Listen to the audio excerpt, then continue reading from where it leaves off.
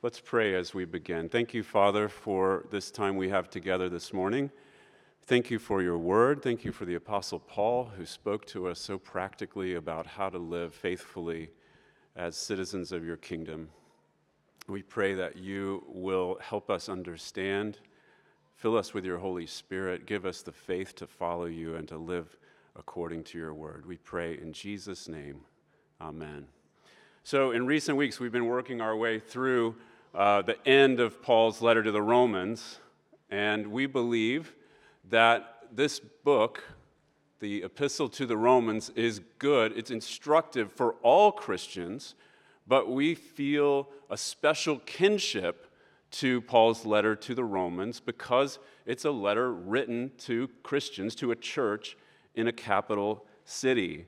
Rome was the capital of the world when Paul wrote this letter, and he believed, of course, that someday every knee will bow, every tongue will confess that Jesus Christ is Lord. So Rome's days were numbered. Paul knew that at the time, but Paul was no anarchist, and Paul was going to make use of the Roman Empire, its infrastructure, its systems, in order to take the good news of Jesus around throughout the world.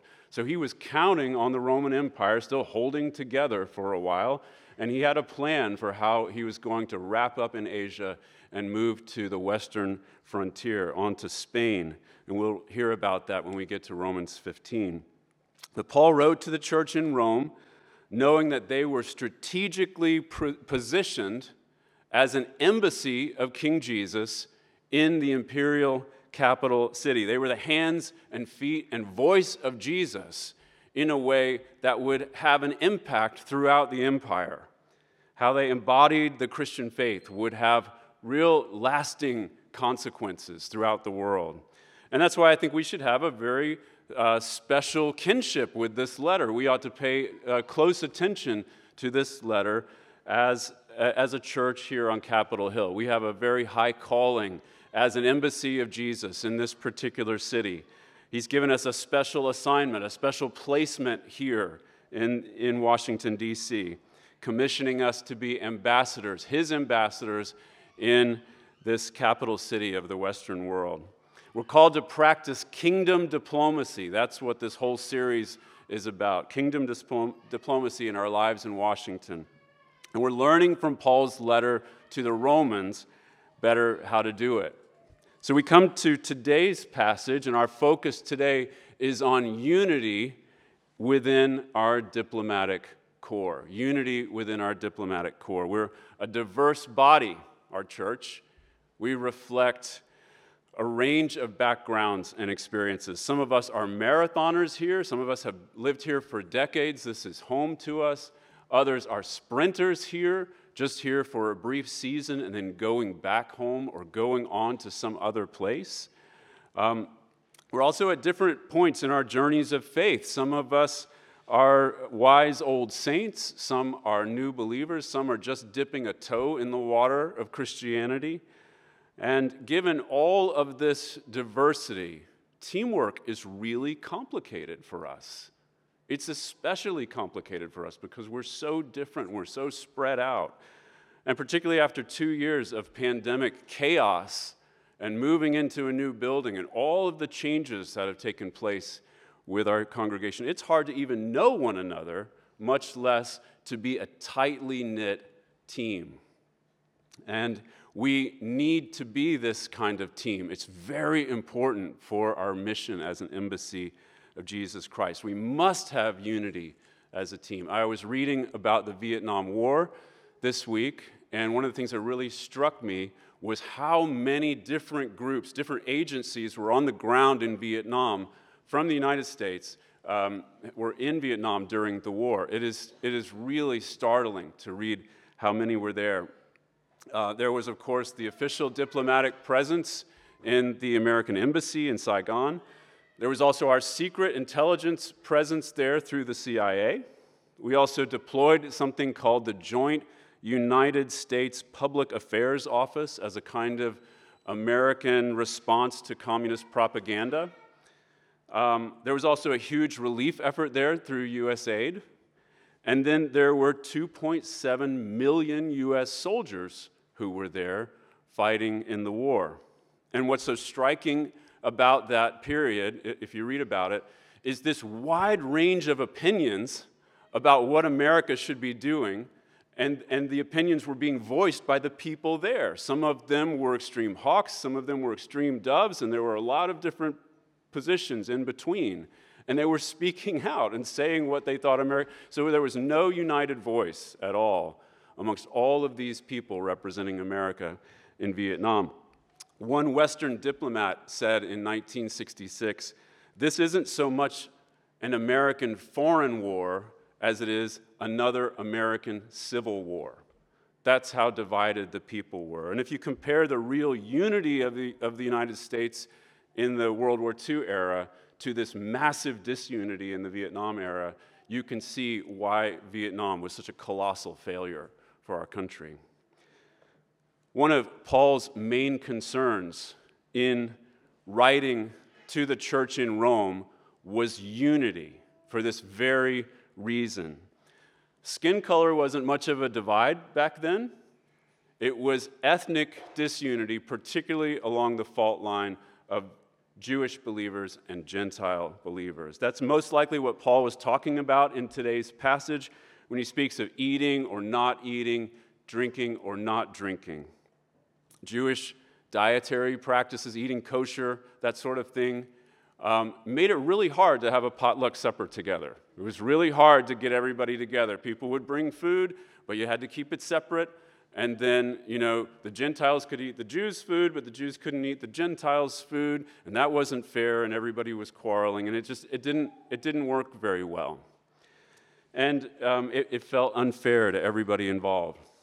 Now, a few years prior to Paul's letter, Emperor Claudius expelled all of the Jews from Rome. It's very likely that before that happened, there had been these simmering ethnic tensions in the church in Rome before all the Jews were kicked out of the city. But then came the purge, and so for a while the church was Gentiles only. And then Claudius died, Nero came to power, and when Nero came to power, the Jews were allowed to come back into Rome, and so then the Christians were reintegrated at that point, and it's very likely that the tensions really came to a head when the Jews came back and the Gentiles had been worshiping without them for a while. So one of Paul's aims in writing this letter to the church in Rome is reconciliation, really trying to encourage them to be unified, just as disunity undermined the American response to the crisis in Vietnam. Disunity was also imperiling the church's witness in Rome. And disunity is a tremendous threat to our mission here.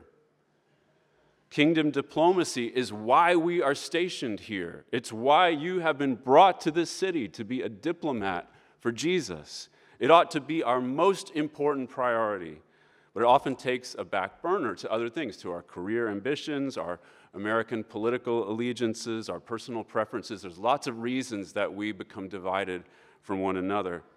So how can we genuinely unite together despite our many differences? Let's take a look at this passage, and you'll see in verse 13 the kind of header, the big picture of what Paul is saying here.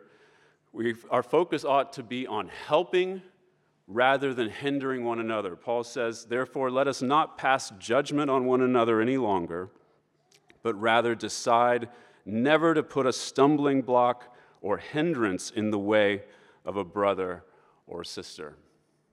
In the original Greek, Paul uses the word for judgment twice here to make a clever pun that our English translations usually pass over or miss. And essentially what he's saying, using this word judgment twice, is that we should stop judging one another in a divisive way, and we should start judging in a unifying way. Paul wants us to put our judgment skills to better use in discerning how to keep from irritating or annoying one another, basically. In other words, and here's the big idea of today's passage, think of a Christian believer with whom you're in regular contact, Who aggravates you? Now, this is not some high-profile person in the media. This is someone that you know and you're in contact with on a regular basis. Maybe it's somebody in the same church as you. Maybe it's someone that you work with or go to school with. Maybe it's somebody who lives in your apartment building or in your neighborhood. Someone that you're rubbing shoulders with on a regular basis. And now consider, why do they drive you crazy? What's causing it? Is it heresy? Is it immorality? Is it some first-order issue? If so, well, then you have good reason to be frustrated. But if, on the other hand, it is some secondary matter, well then, Paul is speaking to you right now about this issue. If it's not a primary matter, if they're genuinely committed to following Jesus, same as you, then it's likely that whatever you find irritating is something that you should figure out how to make room for, even if you're convinced that they're mistaken about it. Stop judging them over it, Paul says. That's step one. And then step two is to judge yourself how to help them instead. It's this pivot from disunity to teamwork that's right at the heart of Romans 14. Blessing instead of cursing, welcoming instead of avoiding, adding instead of dividing. This pivot from division to unity is good for everyone. It helps the entire team, as Paul goes on to say in the rest of the chapter. And he gives us two reasons. The first reason in this paragraph, 14 through 19, is that it's good for the other person. And then the second reason in the second paragraph is that it's good for you. Let me show you a little bit more as we read through it. In the first paragraph, verses 14 to 19, we should make room for one another because it's good for them. Look at what Paul says in the first part of verse 14. I know and I am persuaded in the Lord Jesus that nothing is unclean in itself. And Paul here is simply reiterating Jesus' teaching. You find this in the Gospels here and there as Jesus talks about basically the kosher practices of the Jews. And Jesus says it's not what we put into our mouths that makes us unclean, but it's what's coming out of our hearts that make us unclean. You may remember how this teaching is vividly reaffirmed for Peter in a vision that he has of all kinds of unclean food coming down from heaven, and he's told that he can eat of it.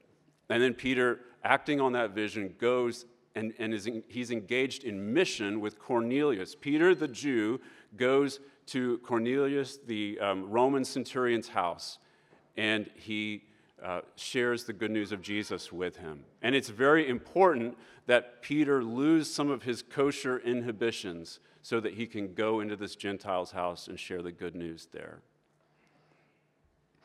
It was an important moment in the book of Acts.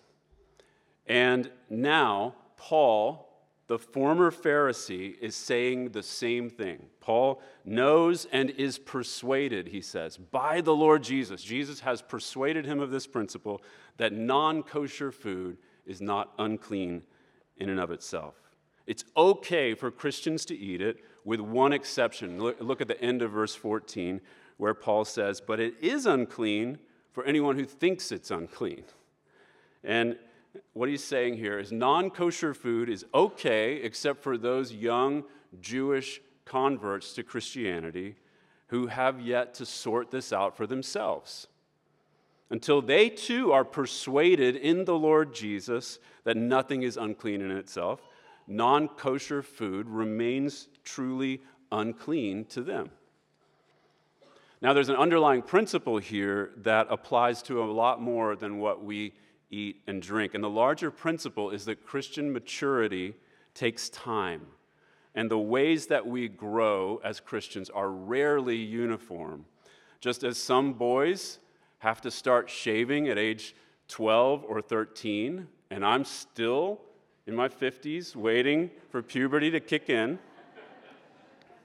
In the same way, Christian discipleship has varying pace and order for all people. It happens differently for everybody, especially when it involves separating out the good from the bad from your cultural upbringing, from your childhood. It's especially different. We're coming along at different speeds. Here's a modern application of this principle involving what we eat and drink. I am convinced and persuaded by the Lord Jesus Christ that it is perfectly okay to drink alcoholic beverages, particularly because the Bible explicitly says that Jesus drank wine on multiple occasions, and his first miracle, by the way, was a massive wine fest, right? So I am persuaded by the Lord Jesus that it is okay, but we are a diverse congregation coming together from all over the world. Our members include people coming from contexts where drinking alcohol may be regarded as unwise or poor stewardship or even demonic. Not to mention people who grew up around alcoholic parents or people who struggle with alcoholism themselves. And so there are a whole host of reasons, some better than others, why on some occasions, instead of judging my brother or sister for being a teetotaler, I should judge how myself I should order water instead of whiskey or wine, right? That's the principle at work here. That's what Paul is saying. Sometimes you have to make that decision for the good of your brother or sister. Or here's another application, another modern application involving something potentially much more divisive in our context. I am convinced and persuaded in the Lord Jesus Christ that when it comes to American political candidates, an obviously correct Christian choice is exceedingly rare.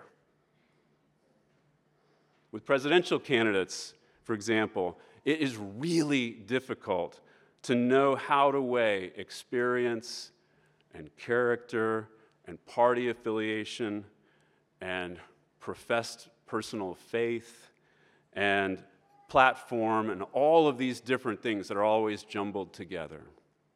And so I believe that we should say our prayers and complete our ballots, knowing that who we vote for isn't our most important political activity as Christians. Yet again, we are a diverse congregation.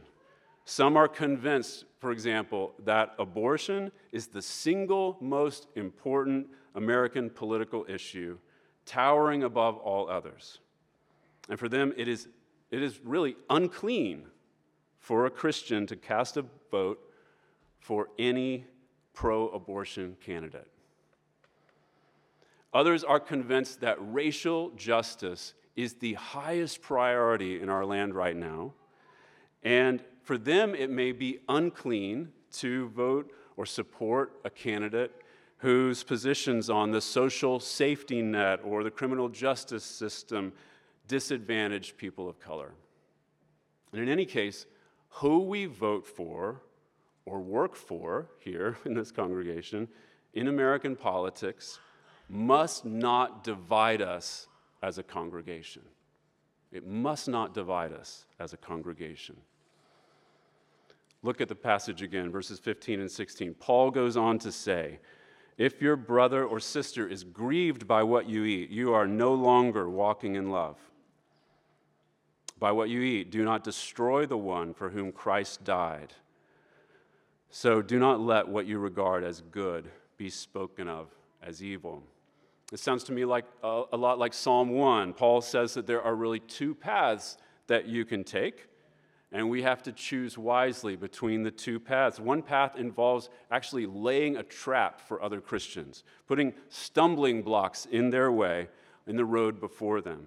And that way leads to destruction because it trips them up as they try to follow King Jesus. Don't choose that path because it will undermine our united diplomatic efforts. Take the other way instead, Paul says, the one that he describes as walking in love. That's the path that will lead our brothers and sisters to flourishing in faith. They'll be like trees planted by streams of water. See, how we treat one another is so much more important than what we eat or drink. It's so much more important than who we vote for. How we treat one another matters so much. We should live in such a way that we clear the path for others in our church, especially those who are younger in the faith. And the reason that this is so important isn't just for the benefit of individual brothers and sisters. The larger aim is teamwork, flowing out of the cumulative effects of our congregational unity. Paul gets to this in verse 17. It's one of the times he talks about the kingdom of God. He says, "For the kingdom of God is not a matter of eating and drinking, but of righteousness and peace and joy in the Holy Spirit."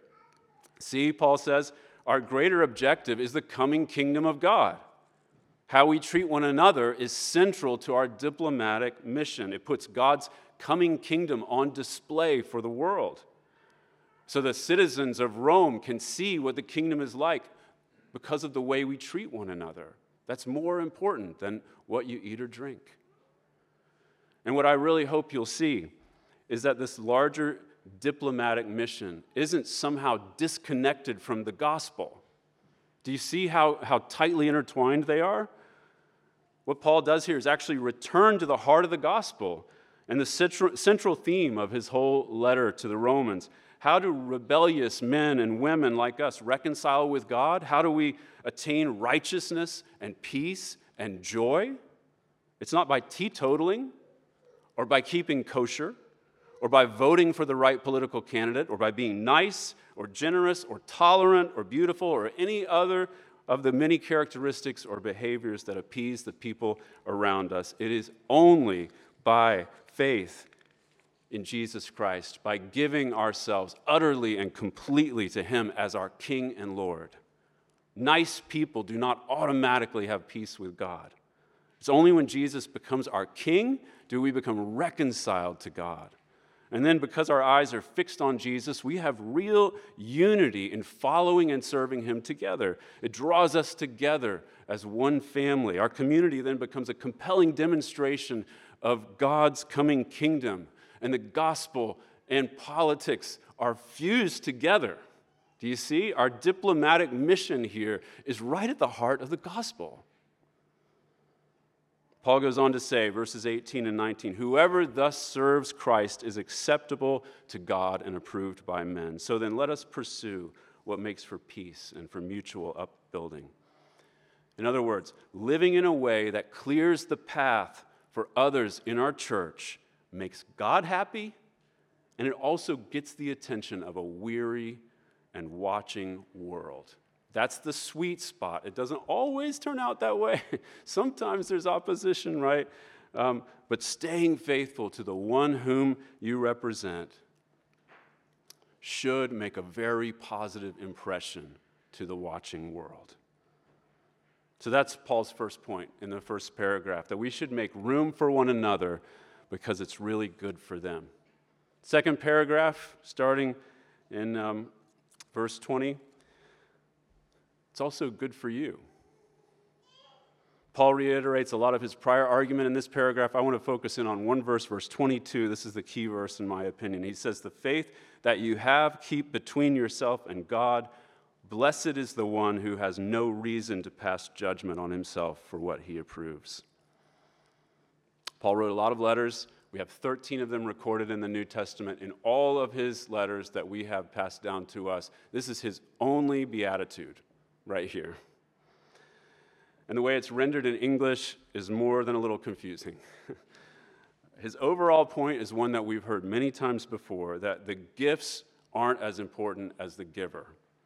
The greatest blessing of the Christian life isn't our freedom in Jesus, but it's Jesus himself. Because at the end of the day, there's no blessing that comes from causing a brother or sister to stumble. For this reason, we sometimes need to keep our choices between us and God, practicing Christian liberty privately rather than flaunting it for everybody to see, especially in front of brothers and sisters who are weaker in the faith. I really don't need to keep a bottle of bourbon on my desk at the church, nor do I need to put the bumper sticker of my favorite presidential candidate on the front door of my office, you know? It's just not helpful. It's just not helpful. I should keep these matters private, Paul says, not only for the sake of my weaker brothers and sisters, but also for my sake. And here's the reason this is good for me too, rephrasing Paul's beatitude. Blessed are they who don't twist their faith into a brazen display of Christian liberties. Blessed are they who don't twist their faith into a brazen display of Christian liberties. What happens sometimes is that we become so convinced of Jesus' power to save us from sin and death that we begin to take it for granted. And particularly, this is the case amongst evangelical Protestants, particularly in the Reformed evangelical Protestant world. The message of the gospel can get boiled down into a kind of salvation from legalism. Do I hear an amen?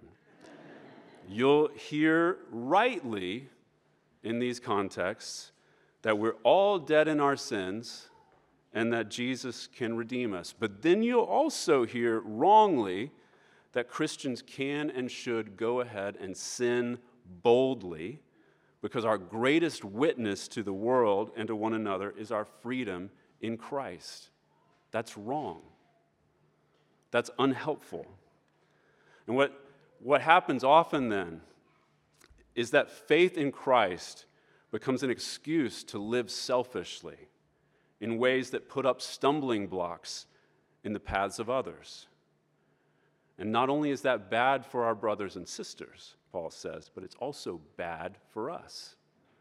Opposite of the beatitude is a curse. Cursed are they who prioritize their freedom over their faith. Blessed are they who don't twist their faith into a brazen display of Christian liberties. So what Paul is saying here in this passage that we're looking at this morning in summary is that when it comes to secondary matters, we should make room for one another. It's good for them, it's good for us, and it's good for the world. One of the most influential books I have ever read is a little book. It's an old book. It's by Ernest House, and it's about William Wilberforce. I read it 30 years ago, and every time I find it in a used bookstore, I buy it, and then I give it away again. Little book on William Wilberforce. William Wilberforce is usually given credit for the abolition of the slave trade in the early 19th century in England. And, well, he should be, because he was the champion of this movement, and he worked tirelessly for 40 years to see this change come to pass. But the delightful thing about this book that I read is that it talks about his church. It talks about Holy Trinity Church in Clapham, a little village on the south side of the Thames. And that was where Wilberforce and his family lived, and that was where all of these other families lived, and they worshiped together. They were in that little church together most Sundays. They were led by one pastor and then another pastor, generations of different ministers caring for them. Throughout the week, they were in one another's homes for breakfast and morning prayer, for dinner, for playing games, for singing hymns, and for strategizing about how they were going to have a common witness in London. They didn't agree on everything. They were often taking different views. Some of them were allowed to vote. Most of them didn't have a vote. Some of them had a tremendous amount of money, but not all of them did. They worked in a whole variety of fields. They had different views on secondary matters of theology. If you read about this group of Christians, knowing who was there at the time, you'll be really surprised at how diverse they were. But together, somehow, they were able to unify in love for one another. In fact, a lot of their kids grew up marrying one another, and that's a very fascinating story.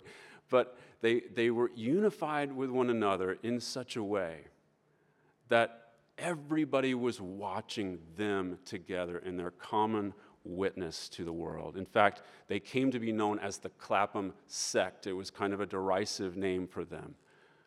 The Clapham sect. And why? Because they were all so single-minded that Jesus was their king.